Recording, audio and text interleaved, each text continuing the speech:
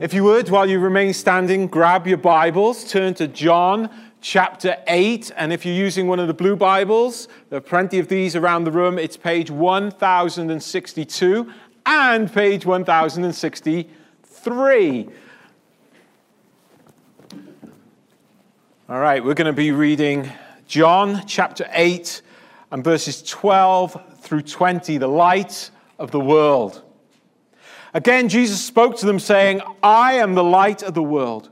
Whoever follows me will not walk in darkness, but will have the light of life.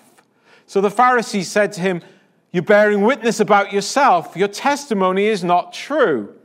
Jesus answered, Even if I do bear witness about myself, my testimony is true. For I know where I came from and where I am going. But you do not know where I came from or where I am going.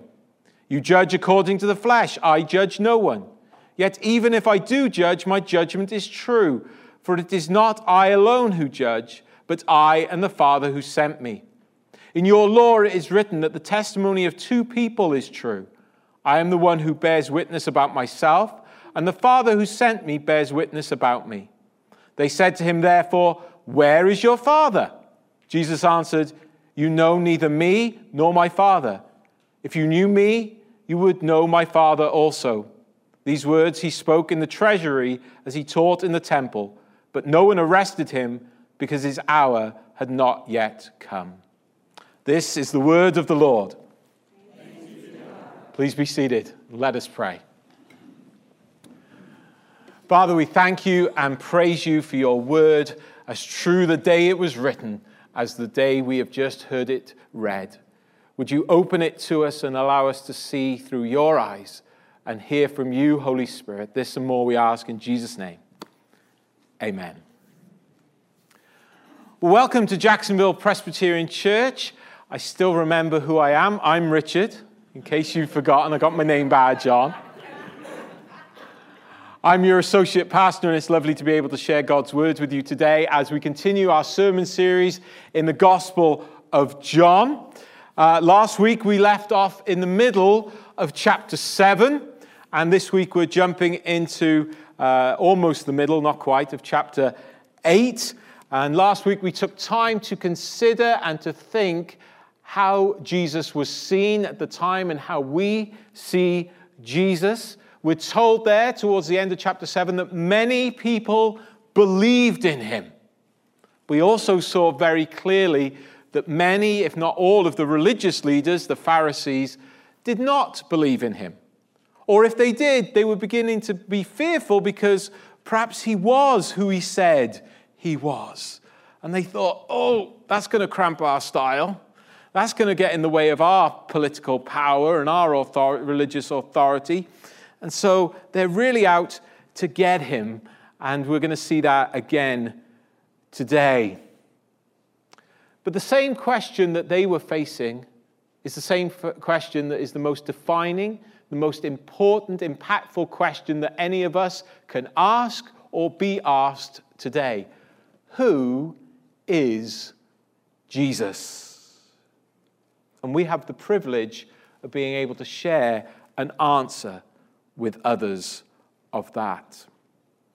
Now, some of you may be wrestling with that exact question in your life. And as we study through John's Gospel, I'm hopeful that it will be a question that is answered in many, many ways, because the whole Gospel is really explicitly written to answer the question of who is Jesus. From the opening words, we are told he is the Word, and the Word is God.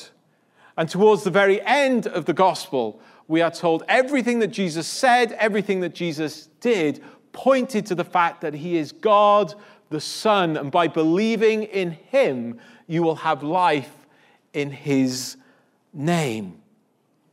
Now, the verses that followed, where we left off in the middle of chapter 7, really only go to confirm and reiterate what we were thinking about last week. But they also do reintroduce us to a character that we've met before. So before we get into our reading from today, I want to just touch upon those verses briefly.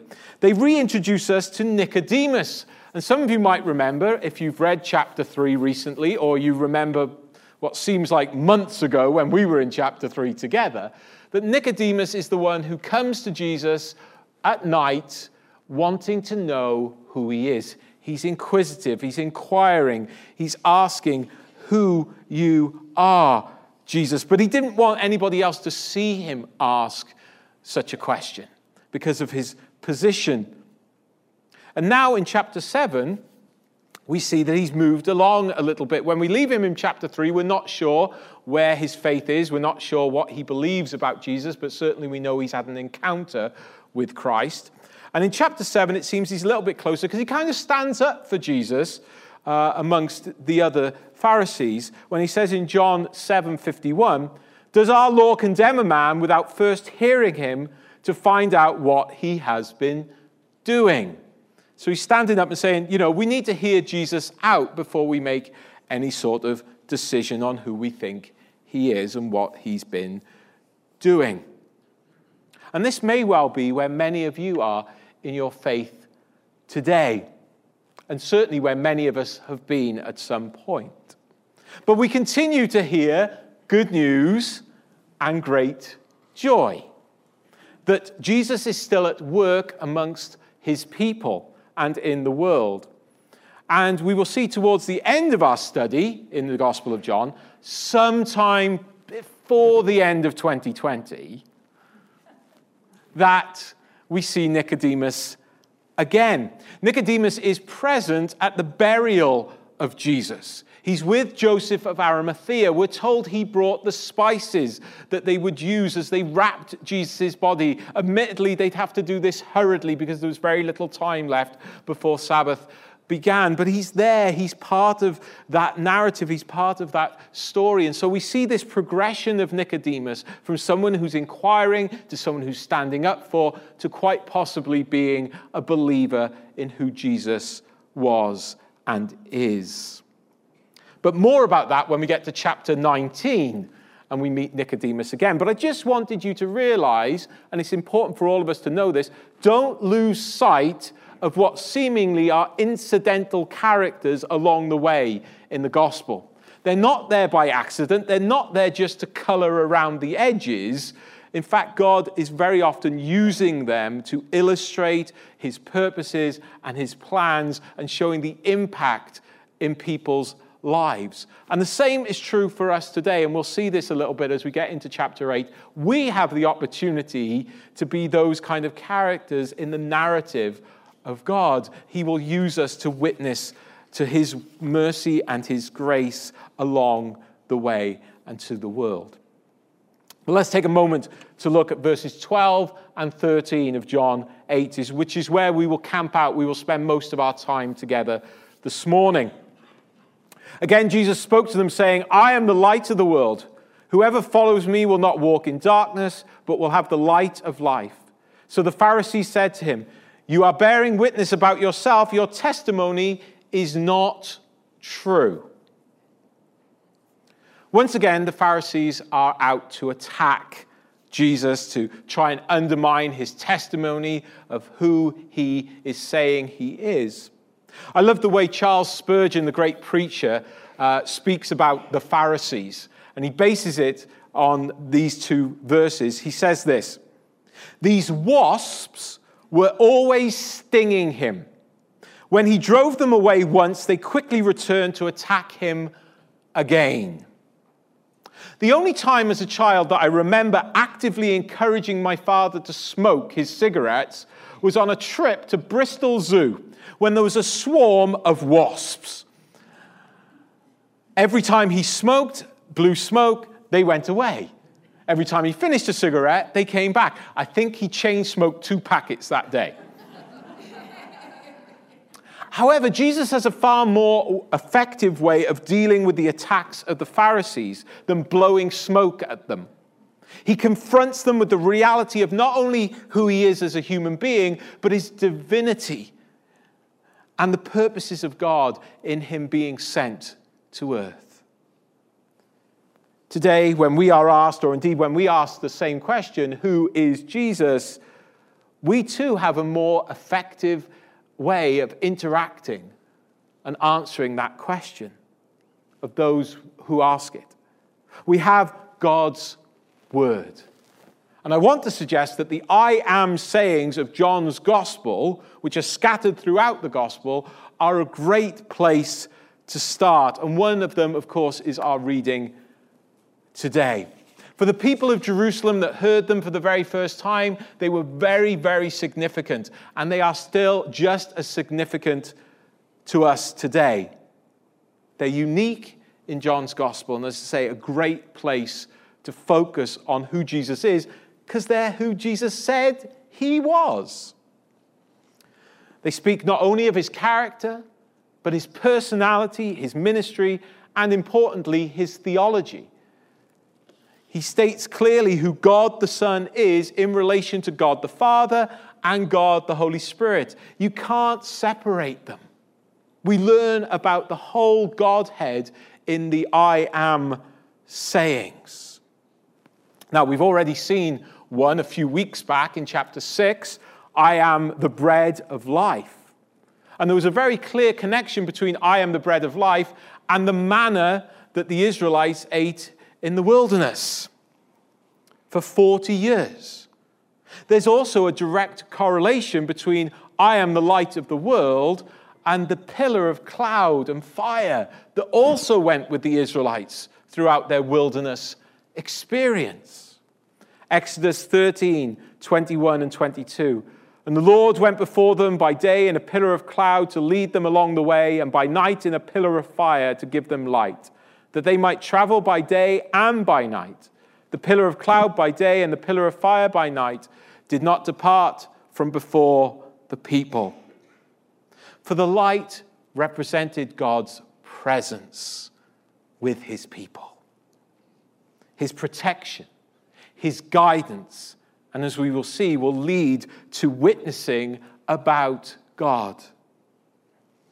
Now remember, even though the Israelites had bread and they had light, they still complain. Numbers 11, 4-6. Now the rabble that was among them had a strong craving, and the people of Israel also wept again and said, "Oh, that we had meat to eat. We remember the fish we ate in Egypt that cost nothing, the cucumbers, the melons, the leeks, the onions, and the garlic. But now our strength is dried up, and there is nothing at all but this manna to look at." They complain and they say the food we had under slavery in Egypt was better than this. And yet what they don't realize, what they fail to recognize, is they have God's miraculous provision for them. He's giving it to them each and every day. How many of you watch VeggieTales, by the way? Anybody? Anybody ever watch VeggieTales? Okay, good. If you've ever seen their version of this narrative, I love the fact that they say, we had hamburgers in Egypt. Well, of course, they couldn't talk about leeks and onions and melons and garlic because VeggieTales are those things, right? But the point remains the same. They're missing the point. And seeing the point is that Jesus is the real provision in our lives.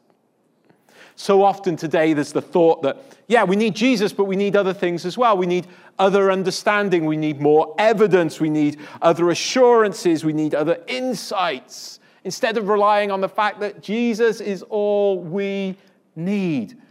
Do you ever remember the phrase, Jesus plus nothing equals everything? Yeah. So what does it mean to walk in the light of Jesus today and no longer in darkness? How many of you will admit that you've been afraid of the dark at some point in your life? Okay, good. I may have told you this story before, but when I was a child, I couldn't sleep without the light on for many years. And then my parents were quite intelligent in this, so they eventually turned the light off in my room, but they left the light on what we call the landing outside my bedroom with the door open, and gradually the door got closed and closed and closed. Eventually, I can sleep in the dark, it's no problem. Although I still fall asleep with the light on occasionally. Anybody? Yeah, okay. You wake up like 3 hours later, oh, I forgot to switch the light off. Okay. Now, this morning I want to turn that question on its head. How many of you have ever been afraid of the light? Think about that for a moment and bear it in mind as we go through the rest of this passage. All of us have things in our lives, sins, actions, deeds, thoughts, regrets, doubts, that we don't really want to see the light of day. If we're honest, we've all have something or had something that's a part of us we'd rather keep under wraps and away from full view for fear of how people will react, how people will respond to us, what they will think about us. And while I'm encouraging us to all be very transparent and open and honest, at the same time, I am not asking you to run up here and blurt it all out, okay? But to have people in your lives that you can be completely open with, completely honest and transparent with, and that they will accept you as works in progress, because we all are, is very, very important. We are not perfect, but we are perfectly loved by a perfect God. But that does not give us license to ignore our sins, but to know and to experience fully the grace and mercy and forgiveness of our Heavenly Father. And remember, of course, He knows it all anyway, right? And He still loves you, and He still wants you to walk in the light of Christ. A quote was shared with me this week that I wanted to show you and share with you. And for me, it spoke about this. To believe that you must hide all the parts of you that are broken out of fear that someone else is incapable of loving what is less than perfect is to believe that sunlight is incapable of entering a broken window and illuminating a dark room. It reminded me of Paul's words in Ephesians 5:11-14. Take no part in the unfruitful works of darkness, but instead expose them. For it is shameful even to speak of the things that they do in secret. But when anything is exposed by the light, it becomes visible. For anything that becomes visible is light. Therefore it says, awake, O sleeper, and arise from the dead, and Christ will shine on you. As we consider the statement, I am the light of the world, from Jesus, we need to not be fearful of allowing His light to shine into the darkness of this world and into the darkness within ourselves. For although it might be a refining experience, it may be a difficult one, the end result is life, not death. Just as our call to worship this morning spoke about being able to be children of God and not walking in darkness, but walking in the light of life. Jesus is referring to God's presence with His people. That God is not disinterested. He is involved. While being holy and more than we can ever imagine, He's close at hand in the person and work of Jesus Christ and the power of the Holy Spirit. Now, the light also has the property of God's protection. I love the story of Ira Sankey that talks of God's light protecting him. It was Christmas Eve, 1875. See, it's still Christmas, right? Okay, so 1875, when many of us were very, very young. Okay, so 1875, if you can cast your minds back that far. Even Helen can't quite do that. She might be 100, but not quite 1875. But anyway, Christmas Eve, 1875, Ira Sankey is traveling on a Delaware River steamboat when he was recognized by some passengers because his picture had been in the paper. If you don't know, he was the song leader, writer for D.L. Moody, the great evangelist, and they asked him to sing one of his songs. He politely refused, but said he would love to sing a song by someone else. It was one of William B. Bradbury's hymns. And so he started singing the hymn, Savior, like a shepherd, lead us. As he sang one of the stanzas, which began, we are thine, do thou befriend us, be the guardian of our way. When he finished, a man stepped from the shadows and asked, "Did you ever serve in the Union Army?" "Yes," Mr. Sankey answered, "in the spring of 1860. "Can you remember if you were doing picket duty on a bright moonlit night in 1862?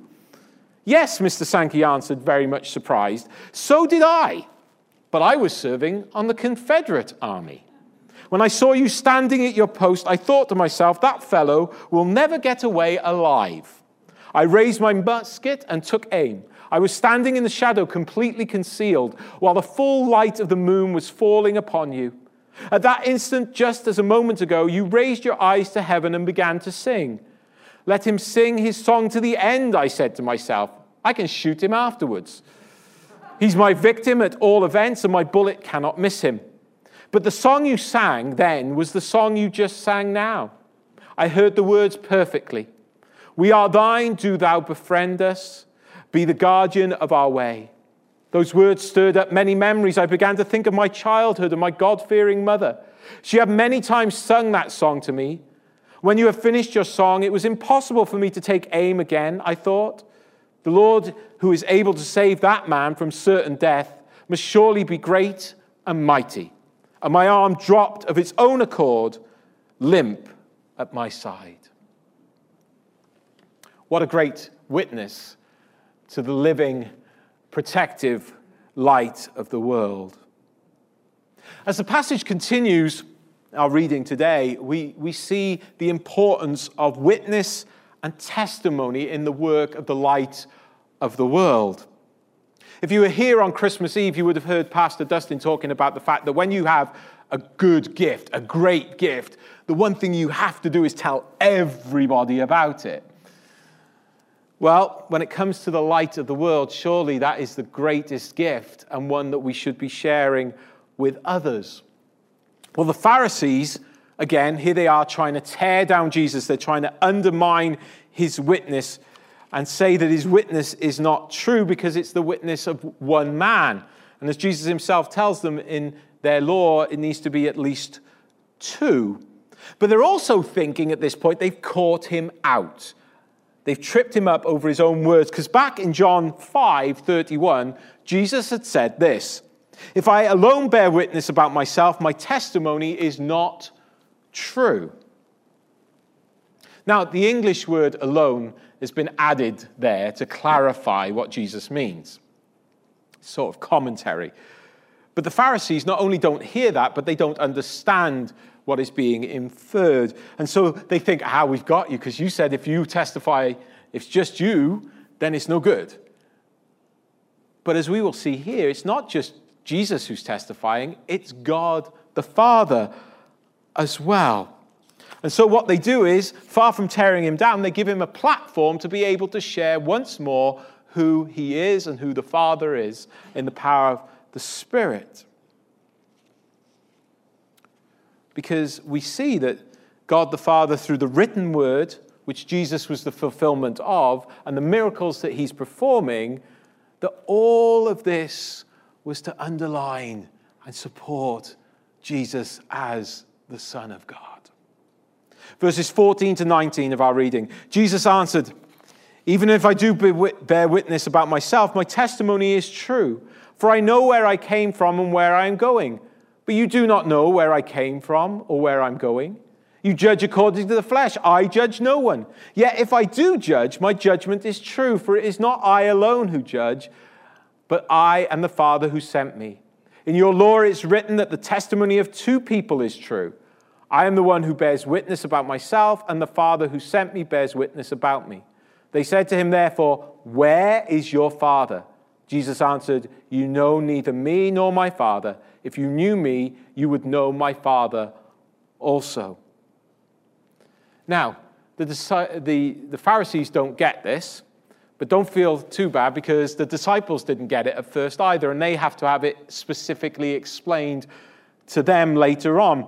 And it comes after another one of Jesus' I am sayings, perhaps the most famous, "I am the way, the truth, and the life." The verses that follow in John 14, 7 to 11 say this, "If you had known me, you would have known my Father also. From now on, you do know him and have seen him. Philip said to him, "Lord, show us the Father, and it is enough for us." Jesus said to him, "Have I been with you so long that you still do not know me, Philip? Whoever has seen me has seen the Father. How can you say, 'Show us the Father'?